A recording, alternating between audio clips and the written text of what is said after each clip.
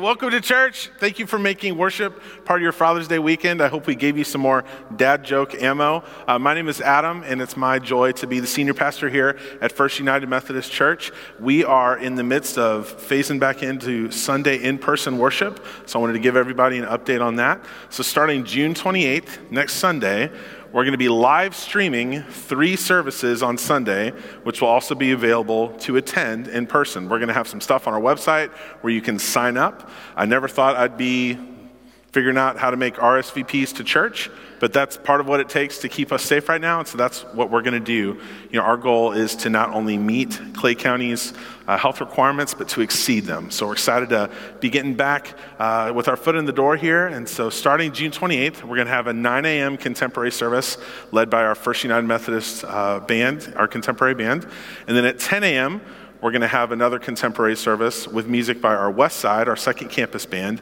And then at 11 a.m., we're going to have a traditional service with Jeremy and Alice and Ryan and all that good stuff. So all of those are going to be streamed live. All of those are going to be available to be viewed on demand afterwards. So we're excited to get everybody back to church and in a limited capacity at least, or as we phase in. And I'm excited to deliver that news to you. As we begin worship, would you join me in saying this ancient statement of faith, the Apostles' Creed, the essentials of what Christians have believed for generations? Please say these words with me. I believe in God the Father Almighty, maker of heaven and earth, and in Jesus Christ, his only Son, our Lord, who was conceived by the Holy Spirit, born of the Virgin Mary, suffered under Pontius Pilate, was crucified, dead, and buried. The third day he rose from the dead. He ascended into heaven and sitteth at the right hand of God the Father Almighty. From thence he shall come to judge the quick and the dead.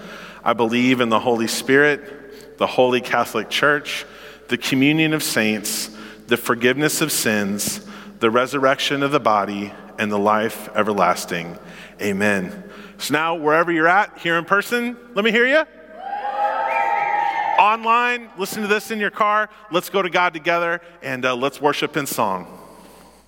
Amen. 1, 2, 3, and...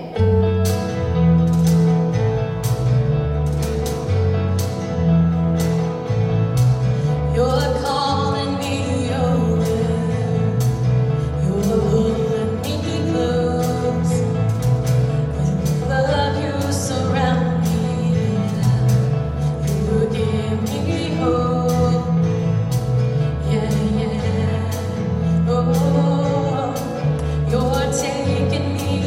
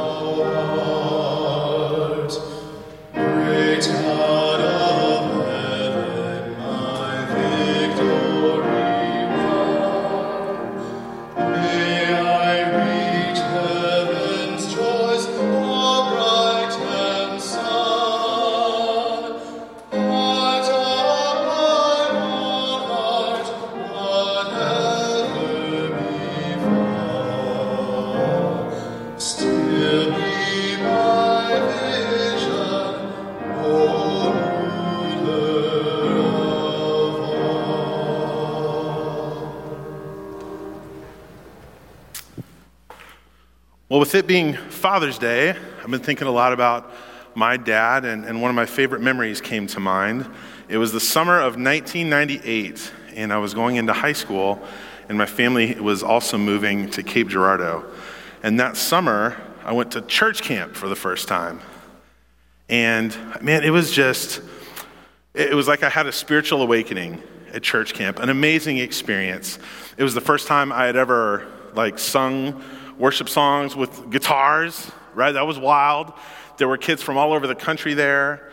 And I really felt like I had a place to belong when I had just moved and I didn't know a soul in Southeast Missouri. So it was this really crucial time in my life. And it was like I had this amazing spiritual experience. And I remember my parents picking me up, and on the way home, man, I was just talking a mile a minute, if you can believe that. And I was telling them all about it and all these things I learned and all these questions I had. And my dad reached down. My dad was a pastor. And he reached down and pulled out this book. Now, I wish I could tell you this is the actual book, but it's a copy of the same book. It's a book called Know What You Believe by Paul Little. It's an evangelical classic, just a lot of basics of the Christian faith. I was like, oh, wow, Dad, thanks. And I just thought it was so cool that, as my dad explained, he knew that this was an important experience for me. And he knew that I'd be all riled up and probably would have a lot of questions. And 22 years ago, that took place. And I still remember that feeling I had. That my dad had anticipated that need in advance. That he had been that thoughtful to get me such a gift. That he knew what I would need before even I did. In Jesus' prayer that he teaches us to pray, he invites us to come to God as any loving child would their parent, their father. We're in our second week of our series, How to Pray, and we're using the prayer Jesus taught in Luke chapter 11. Last week we talked about what it meant for us to adore God, to revere and respect God's name, to uphold God's reputation, to worship God, to give God our allegiance, to make God a priority. We do this not because God might forget that his name is hallowed, right, as if God needs a reminder. No, it's us that need the reminder. So we first begin, Jesus says, by adoring God. In the same way, this week we're going to look at prayer in terms of supplication. That's just a fancy word that means asking God to supply our needs. When we ask God for things, I don't believe that God is surprised. It's not going to catch God off guard. But the first two lines of the prayer Jesus taught us, they kind of act as a filter, right? And that's what we'll get into today. Right? God knows our needs, but do we? We're zooming in on Jesus' prayer he taught his disciples in Luke chapter 11, verses 1 through 3. Now, his followers had observed Jesus' habit of withdrawing to places to be in prayer. They had picked up on this, and they noticed how important it was to him, and they noticed how it fueled his relationship with God. So they asked how they could do the same thing. Jesus says in Luke 11, 1 through 2, he was praying in a certain place. When he finished, one of his disciples said to him, "Lord, teach us to pray, just as John taught his disciples." He said to them, "When you pray, say, 'Father, hallowed be your name. Your kingdom come.'" So the first two things we're told about prayer is to approach God as a child would approach their loving parent. Right? To approach God as a father, that God's name is holy, that God is to be adored and God's reputation upheld. The first two components of Jesus' prayer, they sort of set the tone for us. They act as a filter. So now we move from adoration to supplication.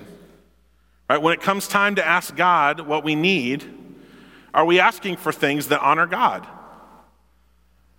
Are we asking for things that will further God's kingdom? Jesus invites us to go to God with our needs when he tells us in verse 3, "Give us each day our daily bread." So embedded in this one little verse are so many concepts. The first is about our dependence on God. The word give implies that we're relying on God to provide what we need, that we can't come up with it ourselves, that we have a need that only God can fill. We can't gain it ourselves. We have to receive it from God. Theologian C.C. Black said this: human beings are contingent creatures, lacking within themselves the resources necessary for survival. The Lord's Prayer exposes those needs, pulls to the surface primary human desires, and trains supplicants' gaze upon the only one capable of fulfilling them. This is kind of a humbling idea, but none of us were born by our own choice. None of us taught ourselves how to breathe. None of us invented our own functioning nervous system. No, these were all engineered by God. God knit all of those things together. So when we pray the Lord's Prayer, we're admitting that we're needy. Do you like to be known as needy? I don't, but I am. We're also admitting that anything we produce, even if it feels like it's of our effort, even all of those things are only possible because of the good gifts God has first given us. This can be a tough admission. There's a phrase I picked up in Southeast Missouri, and it goes like this. You say, somebody was born on third base, but they thought they hit a triple, right? We can come to think of ourselves this way in relation to God, as if we've earned all of this. When we forget our dependence on God, ingratitude takes its place. And one of the Hall of Fame Catholic theologians is Thomas Aquinas. This is how he put it.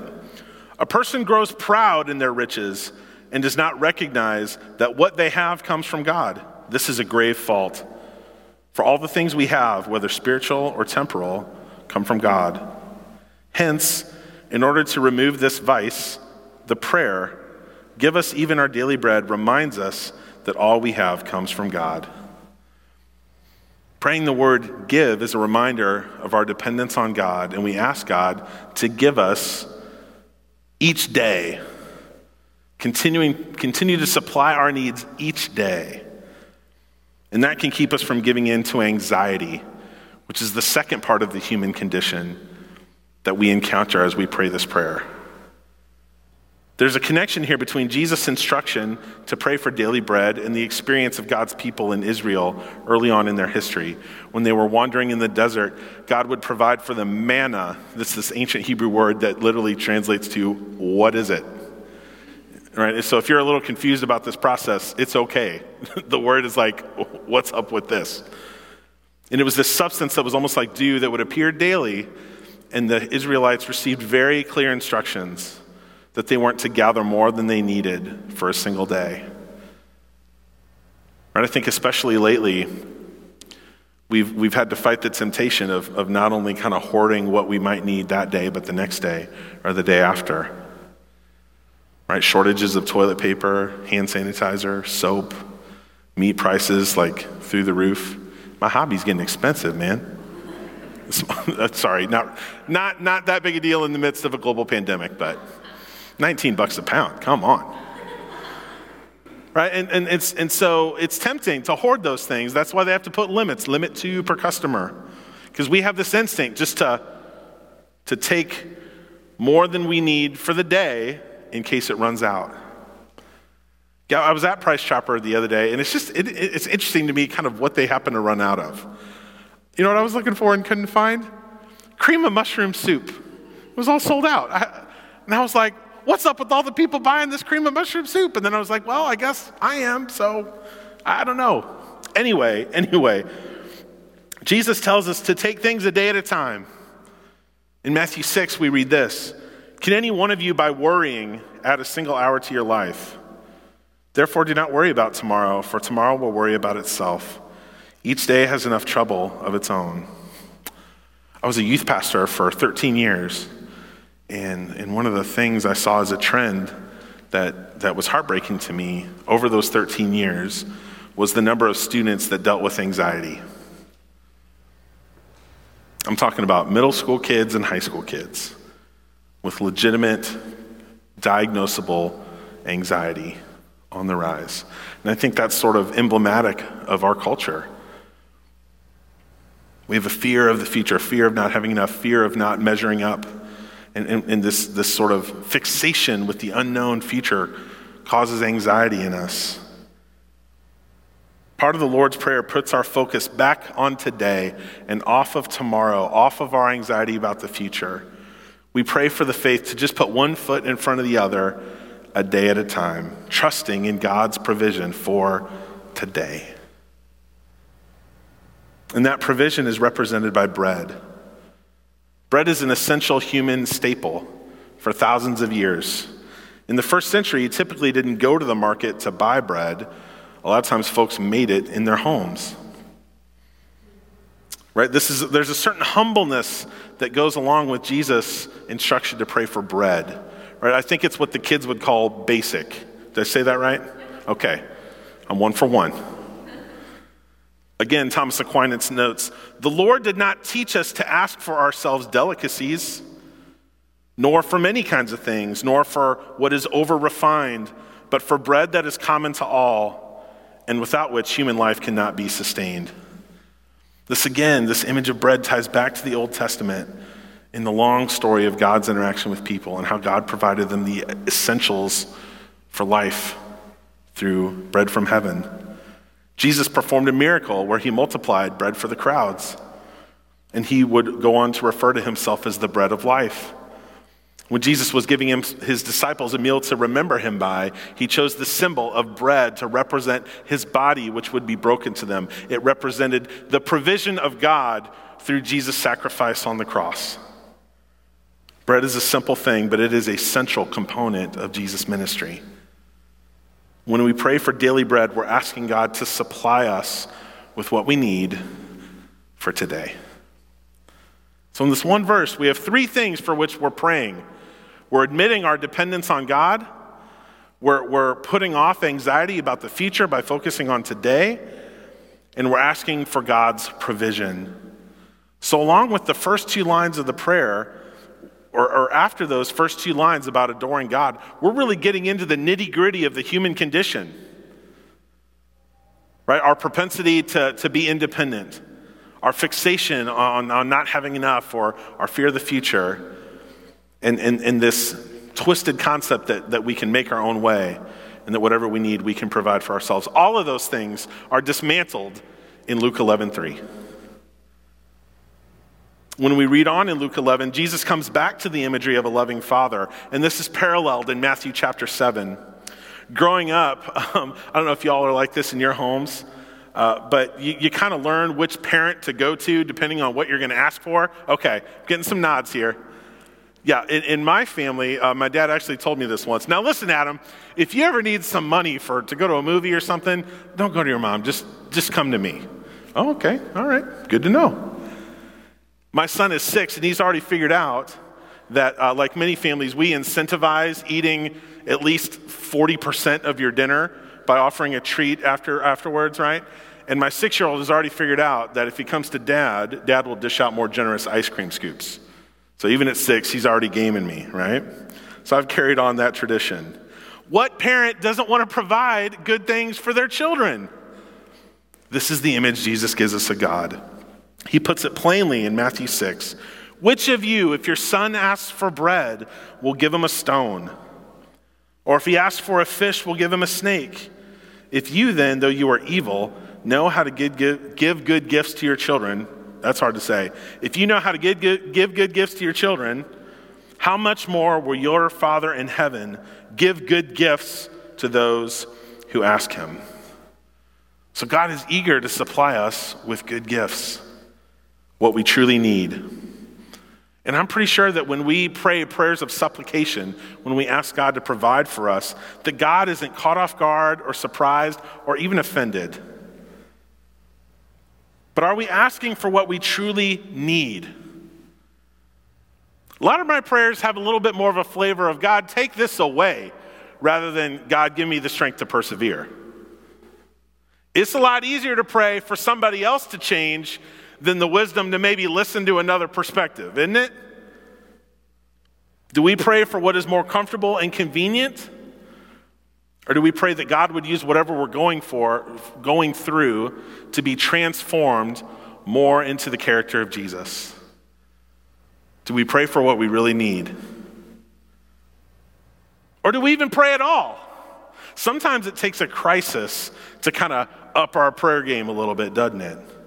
Good thing we got a couple of those going on.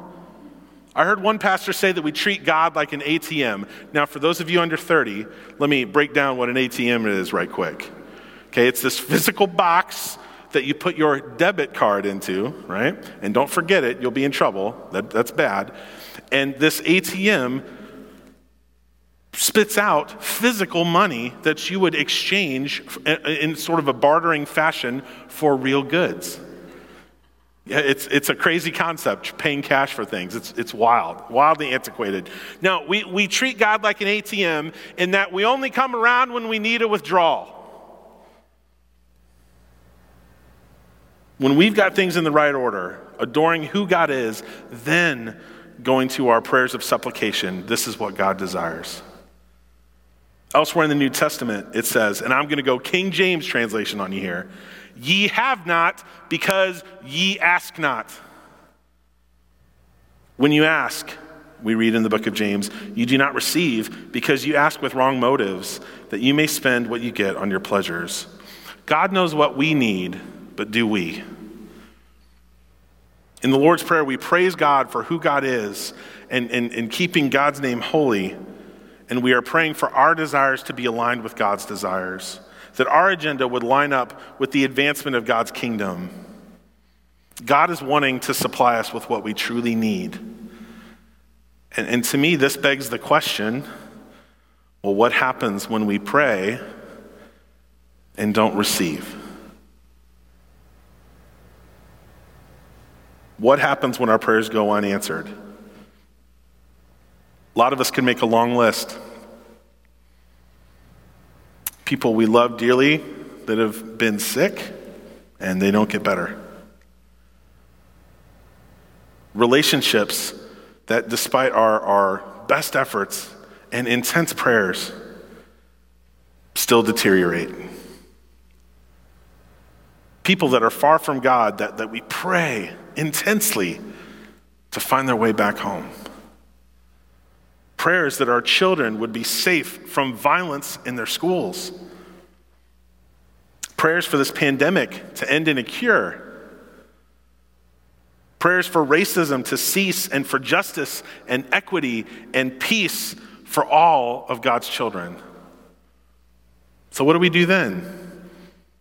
In that list I just gave, aren't these pretty good suggestions that a loving parent would be happy to provide their child?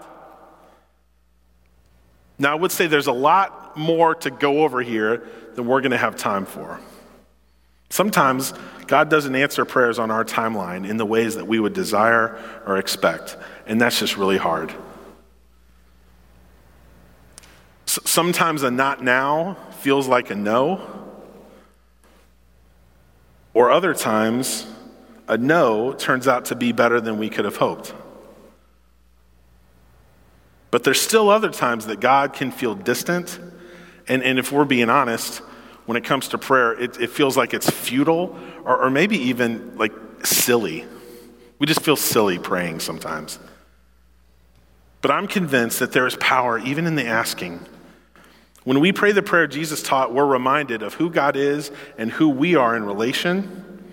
And we're also challenged to check our motives against God's holy name and God's coming kingdom.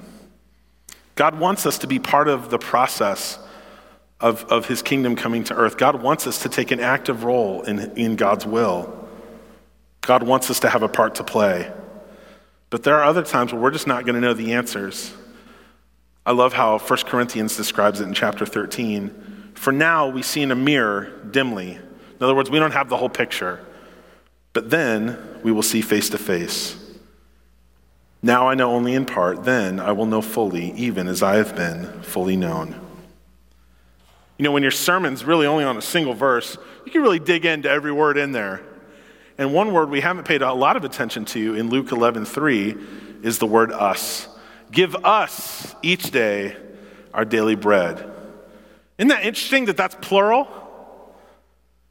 In responding to the disciples' question, Jesus gives us language that's not just for an individual, it's plural.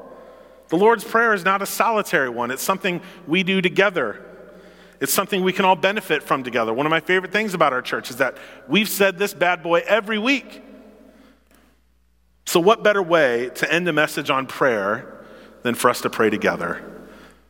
In what seems a lot like a prayer, in Ephesians 3, we read this: "Now to him who is able to do immeasurably more than all we ask or imagine, according to his power that is at work within," who's it within? Us. Within us, God is able to do immeasurably more than we can ask or imagine.